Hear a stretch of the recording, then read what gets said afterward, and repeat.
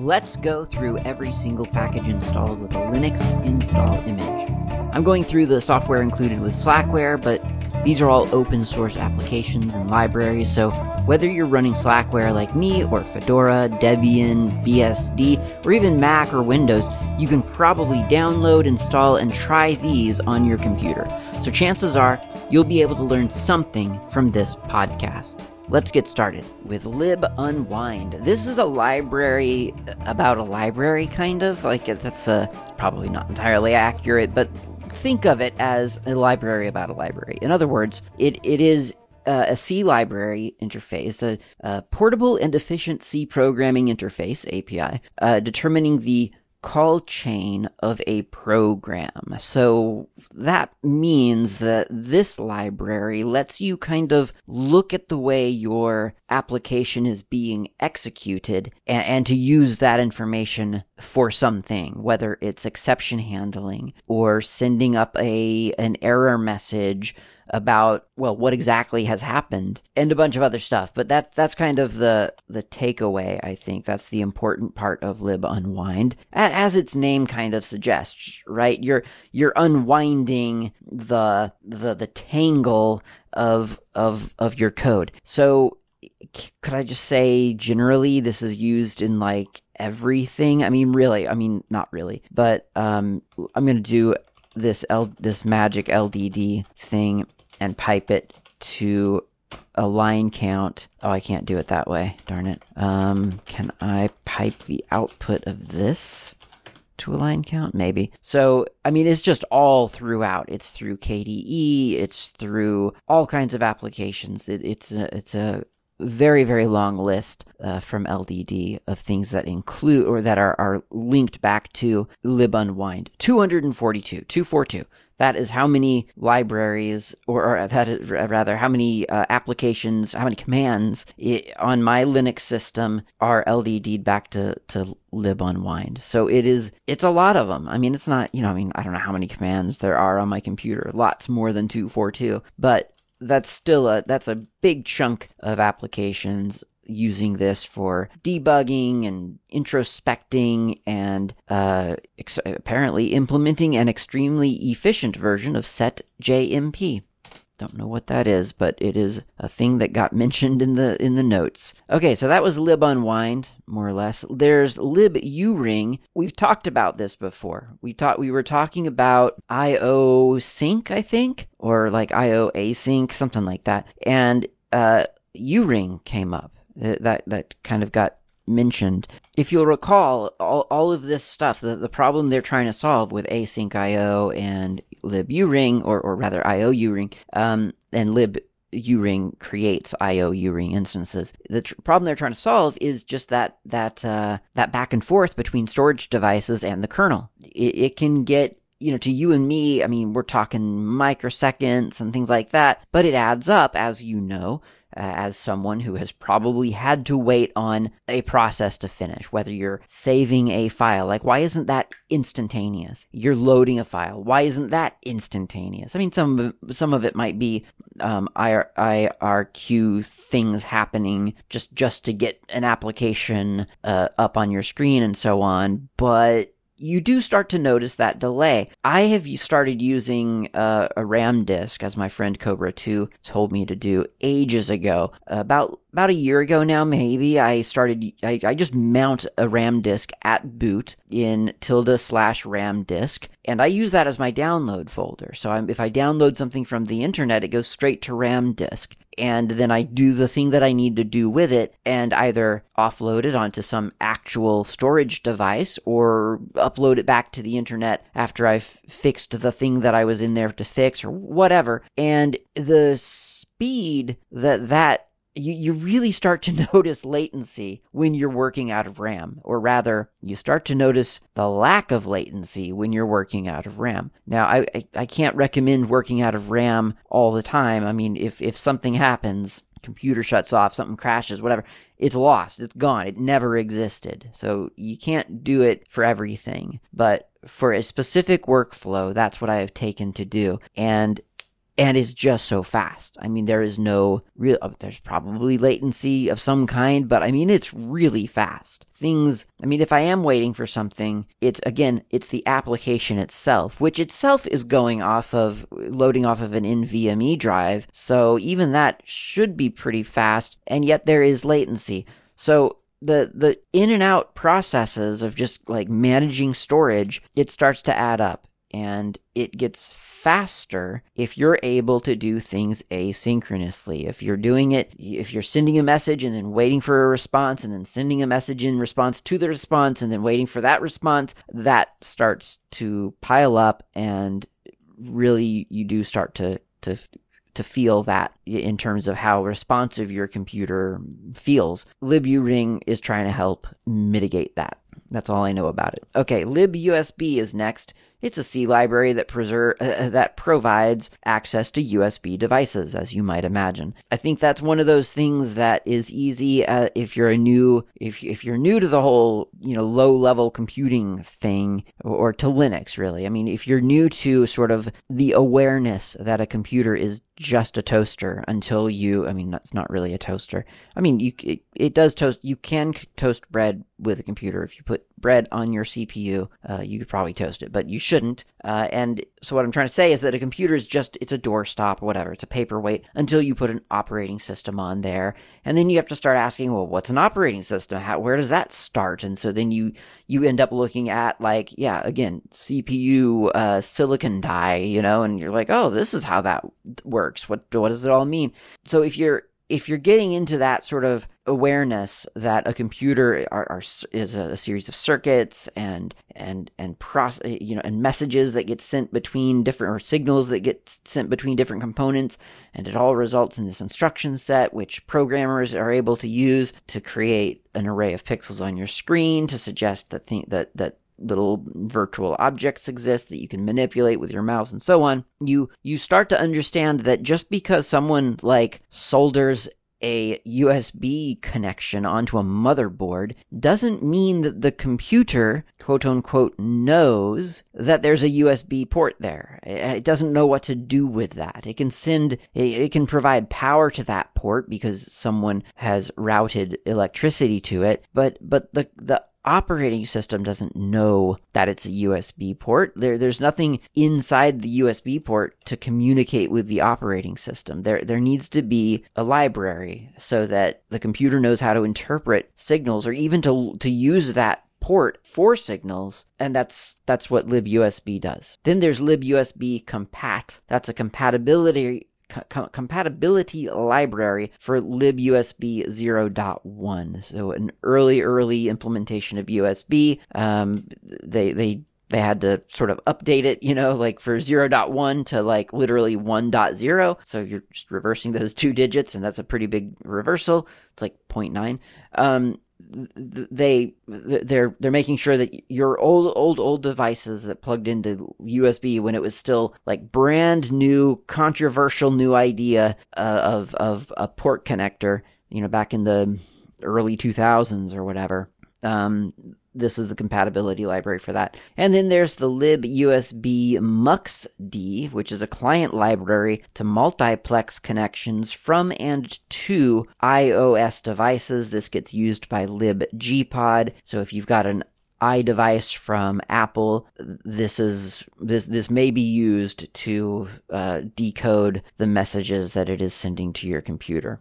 I know nothing about that. I don't have any iDevices anymore. I mean, I've had iPods in the past, but I've got nothing now. libuv, an asynchronous I/O library. libuv is a multi-platform support library with a focus on asynchronous I/O. So we're back at, we're back in the realm of kind of liburing in a way, but not exactly. I mean, we're still talking about asynchronous I/O. But in this case, we're talking about asynchronous for higher level things. So liburing is for the kernel. libuv is providing asynchronous communication for originally JavaScript, Node.js, but it's also used by like Julia, CMake, which we've talked about in the past, some Lua stuff, like a Lua web server. And it is, I don't believe, and I could be wrong, I don't think it's dealing with storage devices at all. I didn't see anything about that on libuv.org, but it does stuff like asynchronous DNS resolution, and we just talked about DNS resolution in the previous episode. So that's something, once again, you want to be able to like make this call to something like name resolution and then keep doing what you're doing and not have to wait for that answer to come back before you proceed on other things. And it does asynchronous TCP and UDP sockets. It does do file system events, actually. Okay, I didn't realize that. A thread pool, signal handling, a timer, like a clock for things that rely on sort of keeping a steady pace, like a game, that sort of thing. So, or probably multimedia stuff as well. I don't know. So yeah, that's libuv. Let's talk about libvisio. Libvisio, VISIO, is a library that parses the file format of Microsoft Visio. I literally don't know what that is. I have heard of it like once or twice in my life. I've heard of Visio, but I don't know what it is. Is it like, wasn't there something called Visio Calc or something like that? I feel like the word calc comes up after Visio sometimes, but I don't know what it is. Is it a spreadsheet, a database, a programming language, and a programming interface? I do not know, and I do not care, but it produces documents, apparently, and this is a thing that's used by the Open Document Foundation, which, does it manages LibreOffice and so on. LibVisio is the thing that would let you open a Visio file, presumably in LibreOffice. I know nothing about it. It's easier to talk about libvisual. Well, I say easier. It's easier in theory to talk about libvisual. Here's why. So libvisual is an audio visualization library. So we've all kind of seen it probably by now. You launch a music player back in the early 2000s, and there's the obligatory visualizer plugin. You click on it and you see pretty sort of colorful neon dancing lights that move in time with your music. Or you click on the Spectrum Analyzer button and it shows you the sound waves that you're hearing right now and how loud they are and where they are, in the literal audio spectrum, and it colors the different frequencies, or maybe it just makes the high, the really high loud things red and the middle stuff green or whatever. So you've seen this before, but for the life of me, I can't actually find what libvisual on Slackware is, where it's being used. I did an LDD on user bin, as I have been lately, and couldn't find anything. Went to libvisual.org, which is the website for the project, and there are 0 screenshots, which I felt was a little bit odd. I mean, I know it's just a library, so like, what would they screenshot? But maybe an implementation of it they could screenshot, just to show us like what it's producing, but nothing. Okay, so go to the wiki on GitHub, or the documentation. Yeah, that's the wiki, I think, is the same thing. And there's no screenshots, no indication really of exactly what this is. I just found one. Okay. So, you can get sound into libvisual through Pulse Audio Input plugin. Use Pavu Control to set the audio source to record from, and then they just link to an image, which is that's a way to document things, I guess. So you need to get stuff from, I don't know what they're trying to tell me to do. Record from LV Pulse Audio, I guess. I don't remember seeing that as an option in Pavu Control, but it's one of those things where sometimes you do have to kind of admit, yeah, I definitely don't have that listed, so I must not have something installed, I guess. I don't know. So anyway, you can see a screenshot on GitHub. I just found it. Go to the wiki and then go to the FAQ, and you'll find how to get sound into LibVisual, and does show you exactly what I described. Sort of neon, fuzzy, light plasma beams dancing in time to sound. And that's what LibVisual does. You can see the same kind of effect in, for instance, Audacity. No, not Audacity. Audacious, which is listed as something that uses LibVisual. But again, I did an LDD on user bin Audacious after seeing it listed in their wiki on the applications link, and my Audacious is not. Did I say Audacity again? Audacious. It's the music player, not the recorder. Audacious. I didn't see it linked to LibVisual at all, so I don't know. Apparently, XMMS 2.0, the 2.x series is also linked to LibVisual, and Amarok, which, I haven't used Amarok lately because I really don't know what state it's in. GStreamer, Project M. Now that I think I have a Slack build for that. So Project M is exactly, all it does is visualization. So I guess maybe it's using LibVisual on the back end. I don't know. I actually don't have that installed myself right now.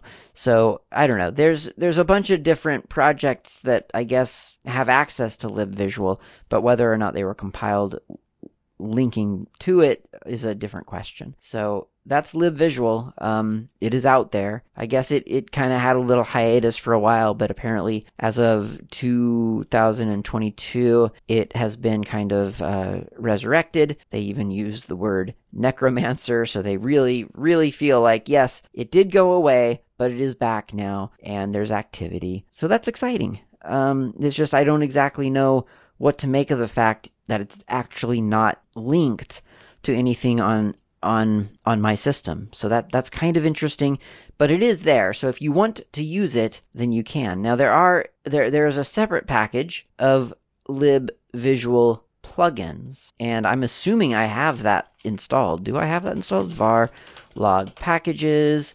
Let's do a find in there, I guess. Type f name quote asterisk LibVisual asterisk close quote. Yes, I do have LibVisual plugins installed. So let's actually look at that really quick. Let's look at this package and find out if there's something that maybe I could activate. User doc, user lib, user share. No, I don't see anything that I'm kind of like missing. There's just a bunch of libraries. So it says LibVisual provides a framework, but the plugins are designed to work with LibVisual to allow it to actually do the interesting visualizations that you would expect. But once again, I don't see anything using these, so it's hard to kind of wrap my head around really what I'm supposed to do with this. Which, by the way, I think is fair, and that's an important thing to note. I'm not actually being critical. If I sound like I'm being critical, I'm a little confused, but that's just literally because I'm confused. I think it's fair for Slackware and for open source projects to just have these tools included on the off chance that they're useful to you. I think there's probably a debate, like, is it something that I need to get from Pat Volkerding, or is it something that I could get myself, and then I'd be getting a more updated version anyway, and blah, blah, blah. So I think there, two different sides of the same coin, two different arguments. I'm sure different programmers would feel differently just depending on their workflow. But I think it's fine that LibVisual plugins exist. They're not apparently linked to anything that I have installed, at least, but they're there. And if you want to develop an application and decide it might be fun to have some of those visualizations, then LibVisual will get you that for free, pretty much. Or not. You might have to write your own plugin, but LibVisual can serve as the framework, and you get it really simple. You get that visualization really, really easily. Okay, next up is libVNC server. It makes writing a VNC server simple because it's got all the functions that you're going to need for a VNC client, or rather server, sorry. There is a separate libVNC client.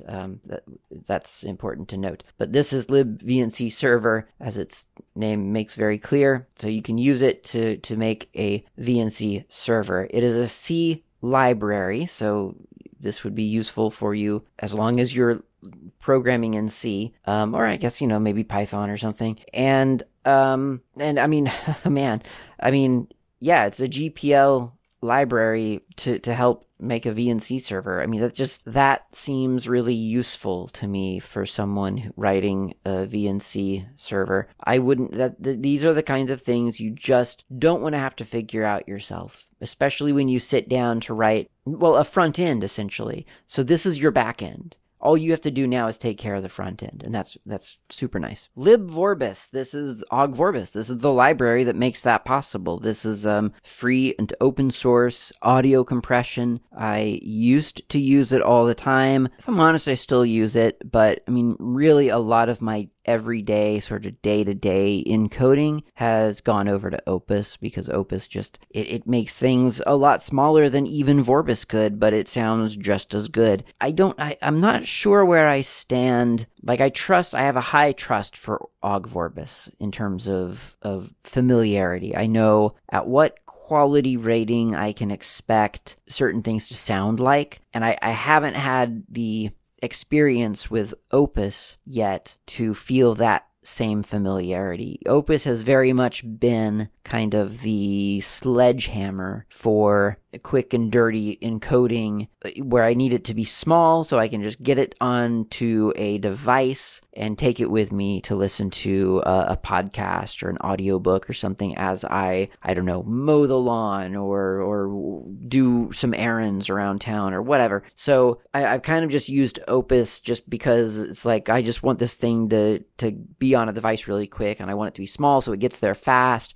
And I don't want to take up a whole lot of space anyway, because it's not that important. So a lot of Opus stuff that I do is really just optimized for, like, let's just make this small. Whereas ogvorbis I tend to use, I think partly because when you buy music from Bandcamp, you can get ogvorbis music. You can get it just encoded as ogvorbis, as is. So a lot of times I'll do that. I'll just download stuff as ogvorbis, and it sounds great. If there was an Opus selection, maybe I would take an Opus and start getting familiar with what that sounds like. But and what I probably should do is I should start downloading stuff in FLAC and then encoding stuff myself to Opus. I'm not going to encode me to Opus. And then maybe I could see how, or hear how it sounds at different quality ratings and so on. It's interesting that there's just such a difference in encoding music and encoding voice, because I think a lot of times we have such a different tolerance level, or at least some people do, a different tolerance for what you'll put up with in speech quality versus musical quality. Because in speech, I mean, as long as I can understand the words, I'm happy. Like, it doesn't really have to, I don't need the subtleties of speech, generally speaking. Whereas for music, it's complete opposite. Like, I want the subtleties. I want every as much sound subtlety as I can get, at least knowing that it's being compressed. All right, next, libVPX. This is the VP8 and VP9 video codec. So this is WebM. It was originally developed by a company called On2. That's O-N and then the number 2. It was released as open source by Google back in, I don't know, 2000 and something. And it's kind of the successor of a VP3 codec upon which the Og Theora codec was based. So this is all kind of like, this is within the same family, right? People have been developing this theory of, here's a great way to encode visual images that are going to be shown in rapid succession to create the illusion of movement. Here's how to do that storage as cheaply, as it were, as possible. So that's WebM. If you go to webmproject.org, I witnessed a talk about libVPX at a major movie studio that I used to work at, and the the rep, I think he was actually from Google. I could be wrong. He wasn't like on a sales, he wasn't like doing a sales pitch or anything. He was an engineer at Google working on libVPX, as I recall. And was just kind of talking about the technology, because this was to a research and development division. And it was really, really a fascinating talk. And it convinced me 100%. And frankly, it convinced the studio I was working at 100% to use this for pretty much everything. Like, the quality is second to none, or I should say it's second to uncompressed. And it's great for, the place that I was working at started using WebM for archiving footage. Like, this was the format that we were saving footage to and putting on hard drives and putting on the shelf to come back to, in 10 years for like re-releases and special editions and things like that. Like, that's what this stuff was being stored in. I don't know what the settings were, so I wouldn't, do that just without further research, but like this is a very, very good codec. I'm a big fan of it. It has wholly replaced Ogg Theora for me.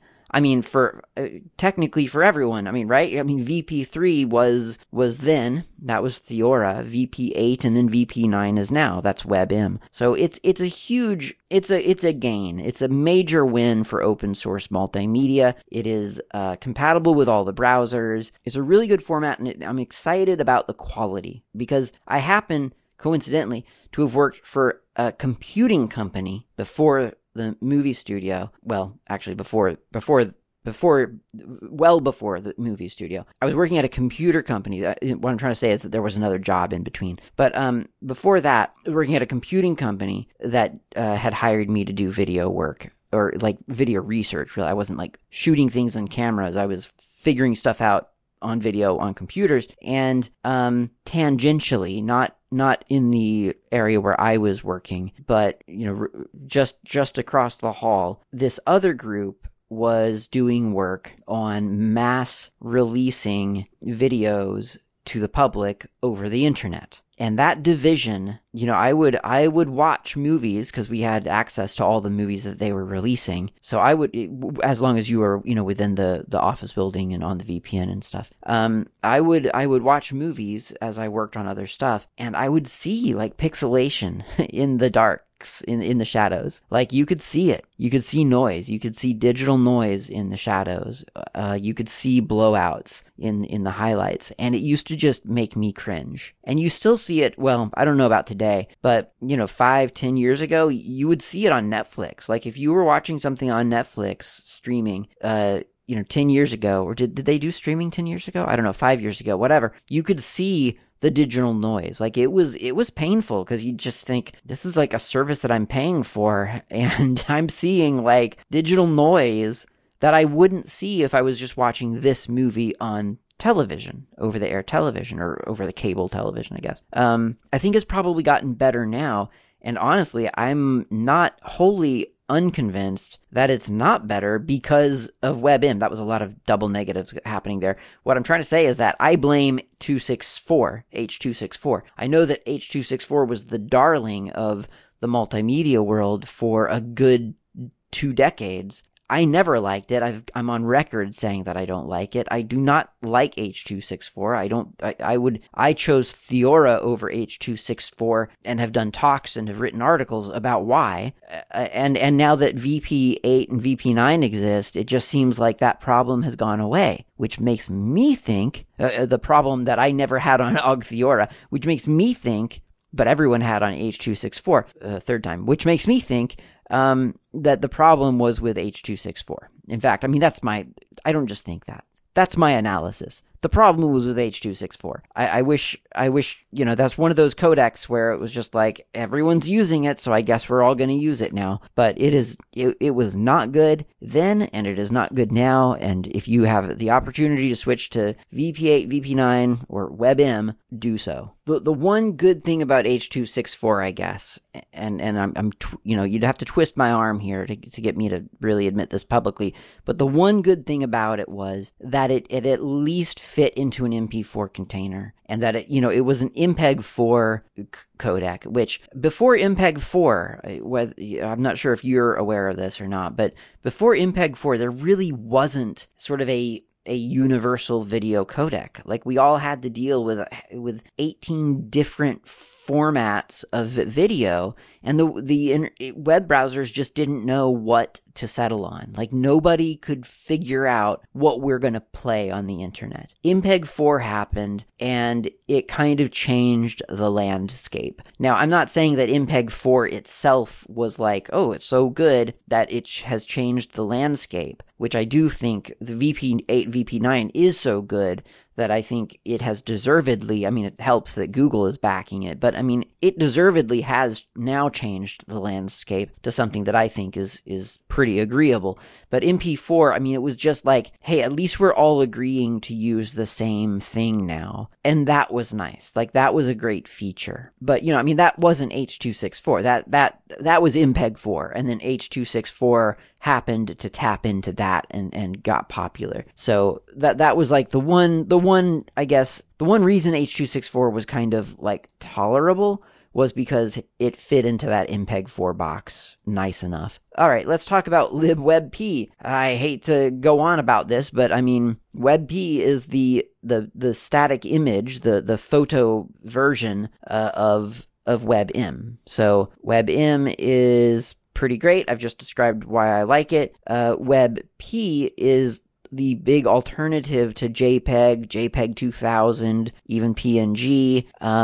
Yeah, it's really nice. WebP, again, I've kind of defaulted to it now for most images where I can get away with it. You can't always get away with it because, bizarrely, there's still a lot of applications out there, like on the internet, that just don't accept WebP, which is funny because WebP is, again, backed by Google. It's very, very good. Like, it will compress your photos a lot, a stunning reduction in size, and it looks great. And yet, there's a lot of Google sites that you just can't accept WebP. So, I mean, I would be using WebP for everything, but for the fact that, yeah, you still run into things that are like, you can only upload a JPEG or PNG to this thing. It's really weird. But WebP is great, and you can access it through ImageMagick. You can just do convert example.png example.webp, and it just does it quickly, just like that.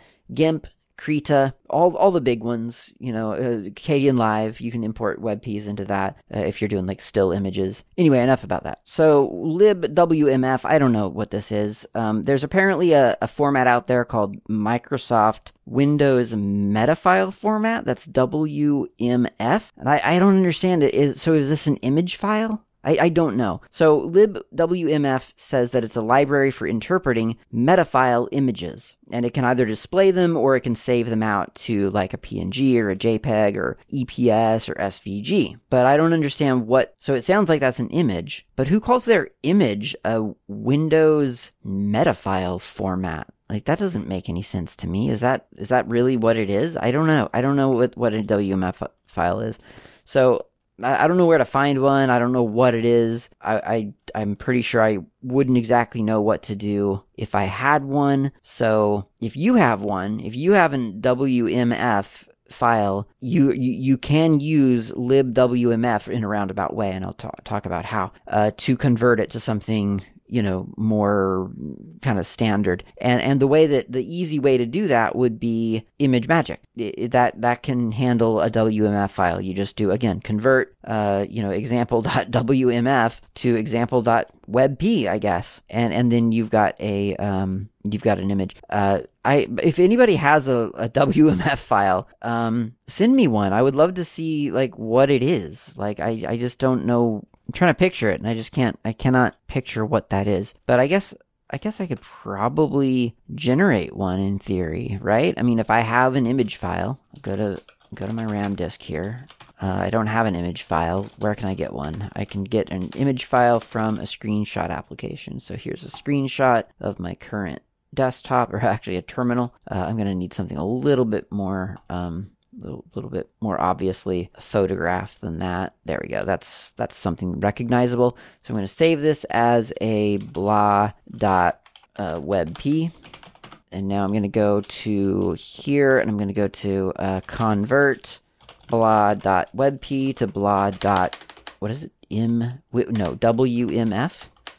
And it did it. Okay, cool. So I'm going to do a display of blah.wmf now. And yeah, it's just an image. Okay. Wow, that is just so strange to me. I don't understand why they would call their image format WMF, but there you go. That's what it is, WMF. Cool. All right, let's move on from WMF. I'm completely mystified by that one. I would love to hear more about the history of that. Well, I say I would love to find out more. Actually, I wouldn't. I mean, I've gone my entire life not knowing that WMF exists, so I really actually don't care that much. But it's always interesting to find out about something that's been there for years probably and you never knew about it. But I'm fine with continuing not to know about it. Let's talk about libwnk. That's the Window Navigator Construction Kit library. And this, I can't get quite a good feel for whether this is still a thing or not. GNOME talks about it, but I can't figure out if it's just historical. And the reason I'm saying this is because X, the graphics server X, is kind of on its way out, and Wayland is on the way in, and I'm wondering if WNK is purely an X thing, or whether it'll be ported to Wayland, whether it'll still be applicable then, whether it'll have to change. I don't know. So WNK is like I said, Window Navigator Construction Kit, and that means that it's your portal into your window manager from an application. So if you're developing something, and I'm struggling to come up with an example, but if you are, for some reason, developing maybe a plugin for your GNOME desktop, or maybe you've got an application that does need to know whether, I don't know, some other window is open or something, then you can talk to what your window manager knows about the status of your desktop and then use that in your code. So for instance, there's a little example on the GNOME documentation where you could write a small utility that lists all of the windows on your current screen. And, if you're one of those people who uses the hot corners in the Plasma desktop or some of those plugins, then you may have seen this kind of thing where, you Alt-Tab and you get a list of the applications either on all desktops, your virtual desktops, or just on this current desktop or your current screen. So that's the kind of information that libwnk makes available to you as a programmer. I think that's actually a pretty darn good explanation. I don't know when or where you would really use it. Like, I'm trying to imagine an application that would need that kind of information. But I'm sure they're out there, but I can't think. The Plasma desktop would want that information, but this is a GNOME thing, so I don't know what, maybe GNOME itself uses this, I'm not sure. So anyway, libwpd is the WordPerfect document format library. It contains a library that can transform a WordPerfect document into other formats like HTML, text, or just raw. libwpd is used by Calligra Word, whatever, the KDE Office application, the word processor, the term I'm trying to figure out here, word processor for Calligra Words uses libwpd. That's the one thing that seems to be linked to libwpd. I've heard of WordPerfect. I know it was very popular. I don't know, what was it, like the late 80s or something, maybe? But I don't know. I don't know if I don't think it's still around. I don't believe it is. But this kind of legacy support, like I've said before, it's important to some people.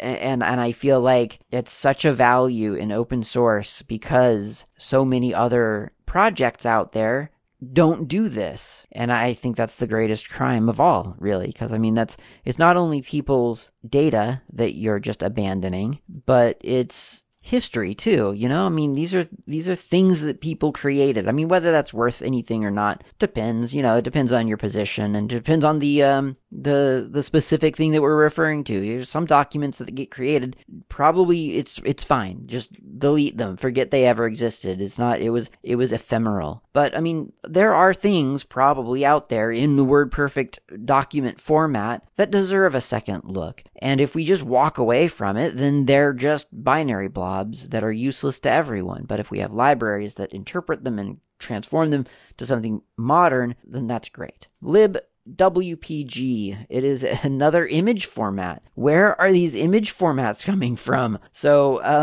libwpg it's a library that converts WordPerfect graphics, WPG, to something else. So apparently WPG was used by obviously WordPerfect, but also by some Corel applications, whatever their presentation software was, that used WPG as an output format. So I again, this is so far outside of any of my experience that I just don't even know. So, but apparently this is the libwpg is used in AbiWord, Inkscape, Carbon, which is that still a thing? Or yes, it is. It's on my computer right now. Okay, Carbon, which is like a KDE Office application, but in this case it's for SVGs. And then, so it's kind of like LibreOffice Draw, and a very, very lightweight kind of business-oriented version of Inkscape, for instance. Probably LibreOffice, although it lists on the libwpg.sourceforge.net, it lists OpenOffice. But I'm assuming that if it was in OpenOffice, it probably got grandfathered in to LibreOffice. Although maybe it got dropped because maybe people don't want to support that anymore. That's one of those things where I wouldn't be surprised. I mean, libwpg, who's heard of it? Not me. I mean, some people may have. I might be underestimating how common it is, but certainly from my perspective, my limited, point of view, are there that many WPG files out there? Like, literally, again, didn't even know it existed until today. So, libwpg, libwpd, both of those have libraries. All right, is that everything in the W's? Yeah, I think it is. So we got through the U and the V and the W's, and I think I'm going to end it there today. That was a pretty good collection, an oddball collection. I feel like that there was a lot of little surprises in there, but you know what? There were codecs. There were some codecs in there, and that's always appreciated, at least by me. I love talking about that stuff. I love thinking about that kind of stuff. So thank you very much for listening, and I'll talk to you next time.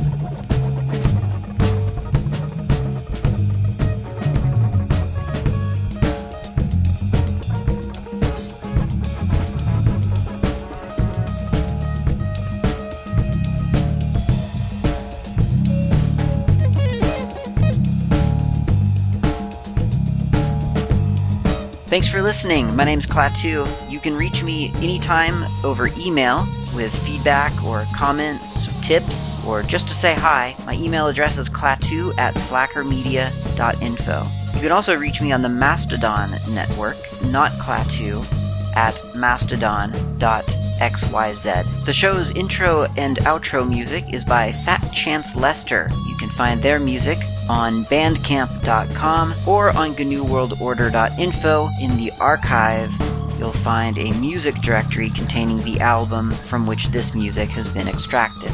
Until next time, thanks for listening and keep the source open.